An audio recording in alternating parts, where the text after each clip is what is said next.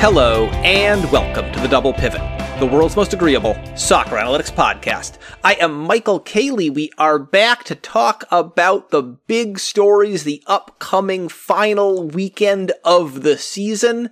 It's Big Saturday in Germany. That is where the actual excitement is. I'm joined by Mike Goodman, who has no interest in what happens in the Premier League this weekend because he's so focused on the Germany story. I don't want to talk about it. The music we heard on the way in is the Whalers. Please download, subscribe, music as happy as podcasters. Patreon.com/doublepivot. We've got a Discord. There's all sorts of fun conversations going on in the Discord. Did you have a favorite topic this week, Kelly?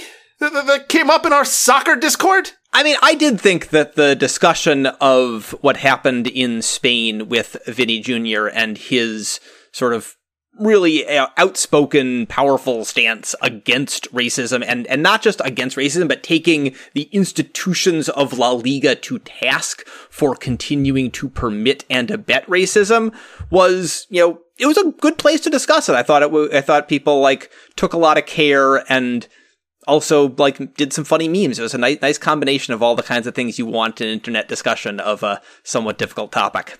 Taking care and making memes. The Double Pivot Travote Discord.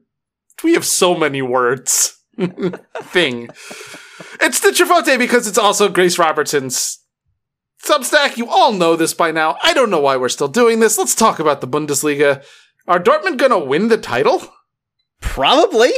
They're playing Mainz, they just have to win. 1 million Dortmund fans just felt like a disturbance in the force when you said that. And went, no! Yeah, I mean, it took them a while, and a red card that wasn't unjustified, but you've seen them not given. All of that came together, and eventually they did score one of their many, many, many chances against Augsburg, and they are now at the top of the Bundesliga table with one game to play. Bayern lost to Leipzig and just weren't great in that game. And so that's all it comes down to. You can watch Dortmund play Mainz this weekend, and if they win the Bundesliga. Or maybe Bayern will drop points. They've done dumber stuff this season. And what I think is interesting about this is that there's very little here that is particularly special, especially about this Dortmund team. Yeah, I think I'd like to talk about Bayern a little bit later, because how their season has gone is kind of funny. But this Dortmund team is not better than the Sancho Holland Dortmund teams. Lord, no. They are not actually going up against a Bayern team that is appreciably... I mean, it's a little bit worse than some of those Bayern teams from those years, but not a ton. It's just sort of every 10 years something like this can happen. Right. The fluky thing is Bayern never having this happen for a decade. And some of those Bayern teams were legitimately great. We'll talk about that they've legitimately gotten worse. But you just can't never have this happen to you when there's some pretty good teams in the Bundesliga, and Dortmund are one of them. Yeah. Should we talk about the way that Dortmund are only pretty good? It's crazy, man. This is not a good, healthy way for anybody's mental health to play. Because they play a 4-1-4-1 to a great degree, which sounds like a defensive formation when you say it that way, but it's a 4-1-4-1 because the eights are so insanely advanced, and Emre Can is on an island. If I called it a 4-1-2-3. Yeah. That would be not inaccurate. A relatively similar arrangement, but would I think perhaps maybe get across just how crazy this is? Yeah. And the wingers, they come inside too. Yeah. So that's the one thing with the 4-1-4-1 that feels wrong, is that Adeyemi and Malen are really goal scorers off of the wing to a great degree. They set up a fair number of shots, and Royce when he plays there as well. These are guys who are looking for their shots. and they're being fed by, it had been, mostly Bellingham and Brandt. Here, they've moved Guerrero into that position, which I find really enjoyable.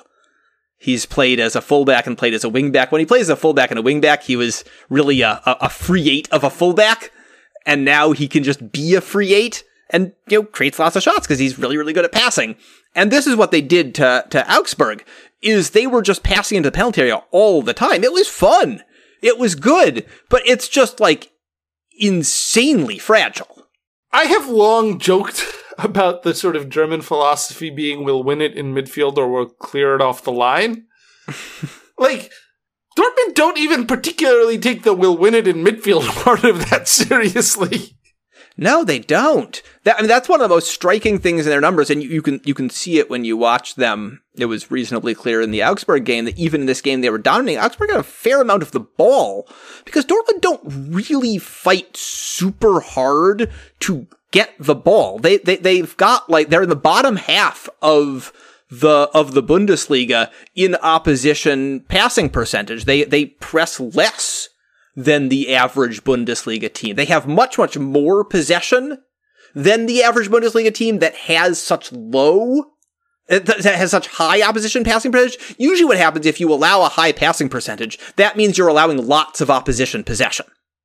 And in Dortmund's case, what it means is that they are able to have the ball, and they do stuff with the ball aggressively, and they bring the ball forward. And then if they turn the ball over, you get to have the ball for a while. But usually that sort of profile comes with a lot of defensive possession. Exactly. And this does not at all. It's very funny. I mean, the reason that they're able to win possession battles so heavily, right, is because they are legitimately extremely dangerous in attack. What they have done is they have taken these guys and like Malen and Adeyemi specifically, who have sort of, they're both young. Adeyemi especially so. The idea is that they're forwards one day. They're supposed to be forwards, but they have struggled to be impactful as forwards. So they have made them these pseudo forwards as wingers, both of them at the same time, and just been go be goal scorers, don't worry about it. And that has more or less alleviated the problem of them not being good enough ball hawks as primary center forwards. It just creates no defense. Right, because they're young, but they defend like center forwards. Right, yeah. And Brandt is, a very 10 kind of player. Bellingham gives you, okay defense for a free 8, but doing somewhat less of it this season. And Guerrero similarly gives you okay defense for a free 8. And none of these guys are super great pressers. So this is the right thing to do. If these guys were doing something other than, eventually dropping back into possession defense, they would be playing it the wrong way. But again, that's quite dangerous. And Emre Can is not such a great and, rangy defensive midfielder that you make this work. They count on a lot from their actual defenders. The clear it off the line part of this is what they depend on to a great degree. And it's worked okay. The defenders have been quite good this season to have Dortmund with a top 7 kind of defense with one of the best attacks, with the second best attack in the league. Yeah, I want to also be clear here that they've obviously made the right choices with this team. This team is clearly the second best team in the Bundesliga. And the idea of we'll put Haller as a 9. He's a 9 now that he's back and healthy. And we'll have these 2 9-ish wingers is just been the right call. But it is also insane that they're on top of the Bundesliga. Yeah, it's one of those things where it is often considered to be pragmatic, making the most of your weaknesses. You think of that as something a team does and you get more defensive. We've got these weaknesses, we've got these problems, we've got to try to shore up the defense and maybe we'll get some goals. And that's just not, there's no reason that you should assume that is the solution to the pragmatic solution to your problem. And we're going to really score a whole bunch of goals and maybe we'll get broken down sometimes isn't the pragmatic solution. Like, this is the thing you should do with the talent that they've put together. It's just like, it doesn't look like a soccer team that has been put together smartly, because we don't usually think of this as what the right thing to do with a soccer team is. I mean, I would suggest it is not a soccer team that has particularly been put together smartly, to be honest. Yes, by the coach rather than by the front office. Yeah. And like, to be fair, like, part of Dortmund's remit is like, we're going to get talented youngsters that are going to come through here and go somewhere else. And if that means we're not like constructed perfectly roster wise some years, so be it. And the coach's job is to make it work. And I think Terzic deserves a lot of credit here, right? Like, this is a Dortmund team that under other managers could have been going through a weird down rebuilding year here. And I think, they've like, losing Haaland and Sancho, over the last few years, one after the other, you would not blame them for being like, they need like reloading is going to take some time. And to like land on this fairly crazy, even for the Bundesliga system, that has carried them where it has carried them is like is a real testament. Now, like, at the same time, this team lost to Chelsea in the Champions League. Like, this is not a team that is very, very good. This is a team that is good for Germany, and I think in particular is good within Germany beyond its parts. Like, the solutions that they have found are ones that are particularly adept for Germany.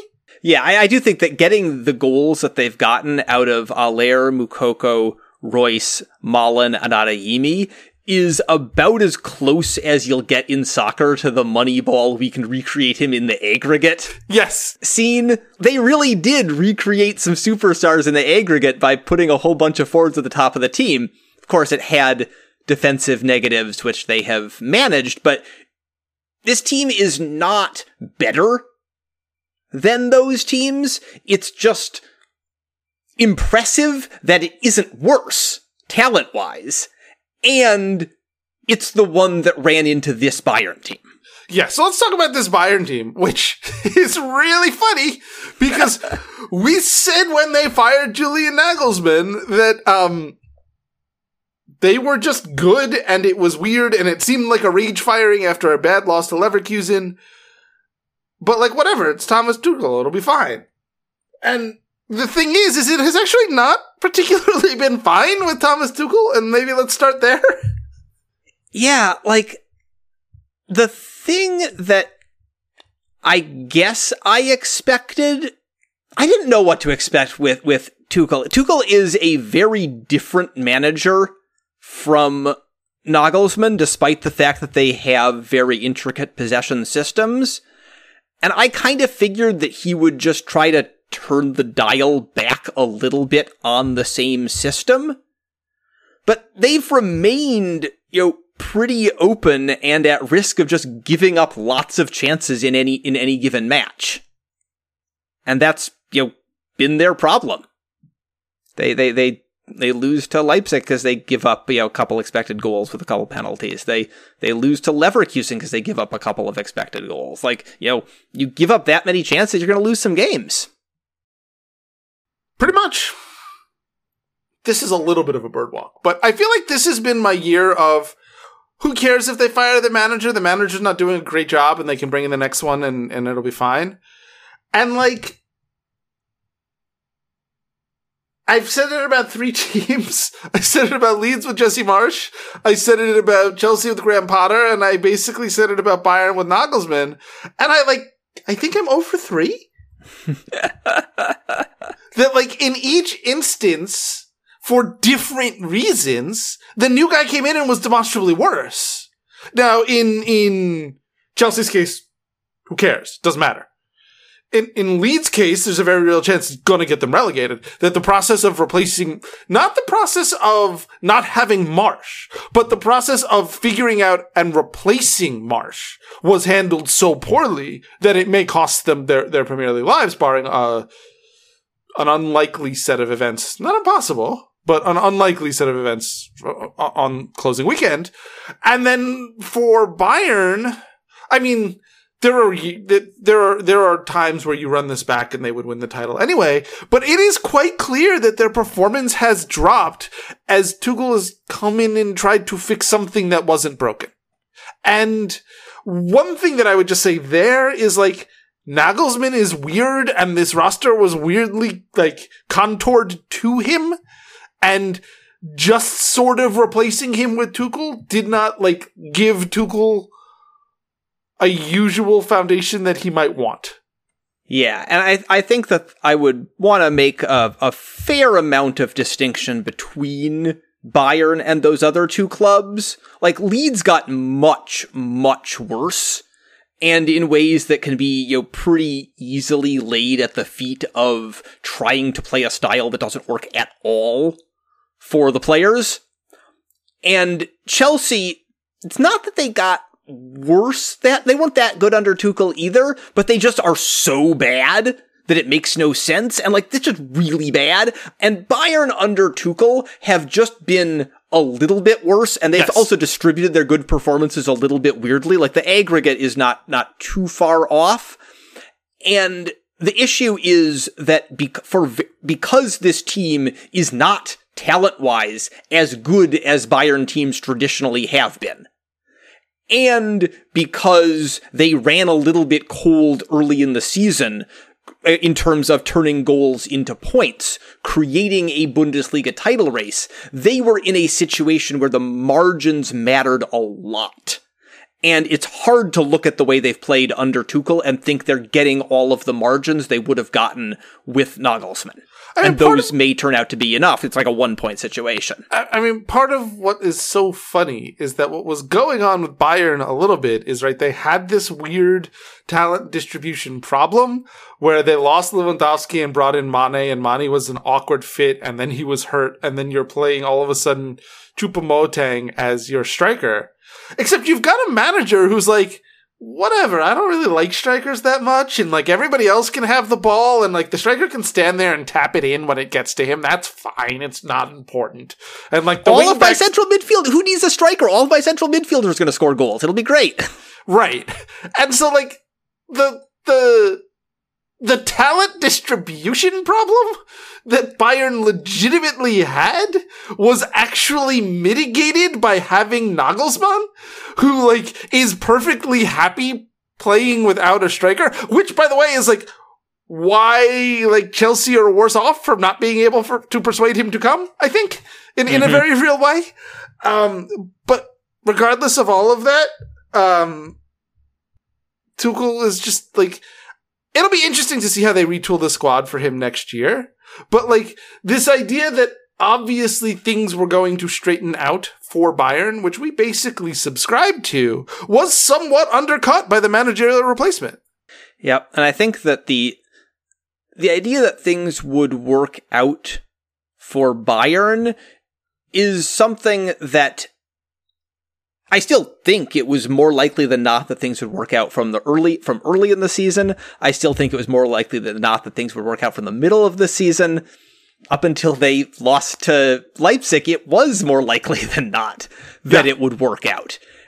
And the things that were the problem, and one that I think is an important one, is that Dortmund just managed to be better than I thought that they would be. They have maintained a level of performance that doesn't make them better than Bayern. I think that, you know, if they played like a 7-game home and away series, Bayern would be big favorites. They won that head-to-head. But Bayern are not so good that they cannot get hit by variance. And like, if you look over the history of their run, I'd say 5 or 6 of those teams really were so good that like, they just aren't going to get hit by variance at any point. And then, like, you know, another 4 aren't. So there's like 1 in 5 that gets hit by variance. seems about right. Yeah, no, I mean, I think all that's right. I do think that, like, maybe Nagelsmann stays and this also happens, but, like, just running a team better and, like, having given Nagelsmann the year just seems to make sense up and down, and then, like, you could bring in Tuchel in the summer, and, like, you could roll over the team then, and it's fine. Yeah, because he's still running out more or less the same players. He hasn't stamped his mark on this team through major player decisions. It seems like he wants the same players to be somewhat more conservative and play less aggressive passes and make less aggressive runs off the ball. And sometimes they do and sometimes they don't, because I think that Nagelsmann is a more natural manager for this set of players. You know, Leon Goretzka wants to run into the penalty area. That's what he does. Kimmich wants to run right to the edge of the penalty area. All of the forwards want to run inside and get into the penalty area. Musiala wants to dribble there. Like, you just have all of these guys where that's where the gravity of their game is, and Nagelsmann let them within a system that did the things that he wanted it to, and it made them good, not great. And I think that under Tuchel, they are more or less, they're doing most of the same things, but without the directive to do it. It's just a little messier. Yeah, I mean, one major change, right, is that Choupo-Moting got hurt. Yep. And so, for better or worse, you've had the mix of Gnabry and Muller, and Muller has actually not played that much under Tuchel, which is interesting in its own way. But, like, you know, in some ways, it's like the same problem he had at Chelsea, where he had like 7 forwardy guys and no forwards. And he's just sort of mixing and matching, and it's not particularly working, but like, could have. Yeah, it does make me wonder. I'm just making this up entirely, but it does make me wonder if you want to mix and match and create forwards where no forward exists, you just need to like turn the dial a little bit too far to attack. And he won't do it. Yeah. I mean, I think that's seems not unreasonable to me. And then, like, you look at the Leipzig match that they lost, where they went up early, and they were just not able to absorb pressure in any capacity, like, in any way, shape, or form. Once Leipzig was like, we gotta go score goals, like, Bayern could not stop them. And also couldn't counterattack. Like, that, which is, like, even, like, you have to do one or the other. And this has been my concern with Bayern all season, is that when they matched up against really good teams, which happens very rarely in the Bundesliga, it would be hard to just they sort of assume the ball in a PSG-ish kind of way. And this is what happened against Leipzig. What I think is funny is that they are, right, if they get beat by Dortmund, they will get beat by a team that assumes they have the ball more strongly than almost any other team in the world. I mean, the lesson of the story is don't run weird when you do that. Yep. It's not even like don't run bad, because Bayern didn't exactly run bad. They just ran really weird. Yeah, they're just sort of, their best games are too good and their worst games are not good enough, and they've got all of these blowouts on their schedule while having a bunch of draws and some 1-goal losses. Yeah, it's like every match they played that was within like 0.75 XG was like a draw. It's bonkers. Yeah, and then they roll up 6 XG on Schalke, and the aggregate looks really good. And I think that just really reflects that this is a basically good team that is basically better than Dortmund, and they beat Dortmund, and it wasn't all that weird to see. But you can just run a little cold, and that's why we've got a Bundesliga title race. That's 9:30 Eastern Time US, 9:30. I'm going to be watching. It's exciting. It's cool. We got like the highest stakes you can on the final day of the season. Yeah. I mean, not quite the highest stakes you can. They'd have to be playing each other for that, but high stakes. And no one would think Dortmund could win if that was... No, that's the thing, right? Like, Bayern would be significantly favorite.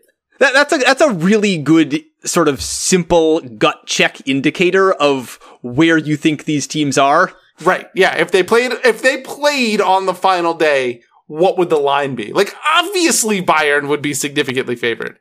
Oh, wait, I have a question for you. I have an incendiary question for you before we get out of here. I love it. On the final day of the season, who would be favored by more? Bayern over Dortmund or City over Arsenal? Oh, that's really good. So, if you take it in the aggregate, you're looking at pretty similar numbers. And then if you consider, and we discussed this on our Arsenal podcast last week, if you consider the shape of the team's production and Arsenal's slowdown and the causes of it in injuries, in players not playing, in the whole team slowing down, I think at this point, the gap between City and Arsenal is clearly larger than the gap between Dortmund and Bayern, even if it isn't sort of over the whole season in the aggregate. Yep, I agree with that too. I just think that that's where we've ended up on the season, and it's as much about how City have peaked as anything else, but, it's a really big peak. All right, well, I hope you enjoy the games. I hope they are enjoyable. They could be really, really stupid. If you are a fan of one of these teams, I can't imagine it will be remotely enjoyable until it's over, so, I wish you luck until that moment. Cheers, y'all! Cheers.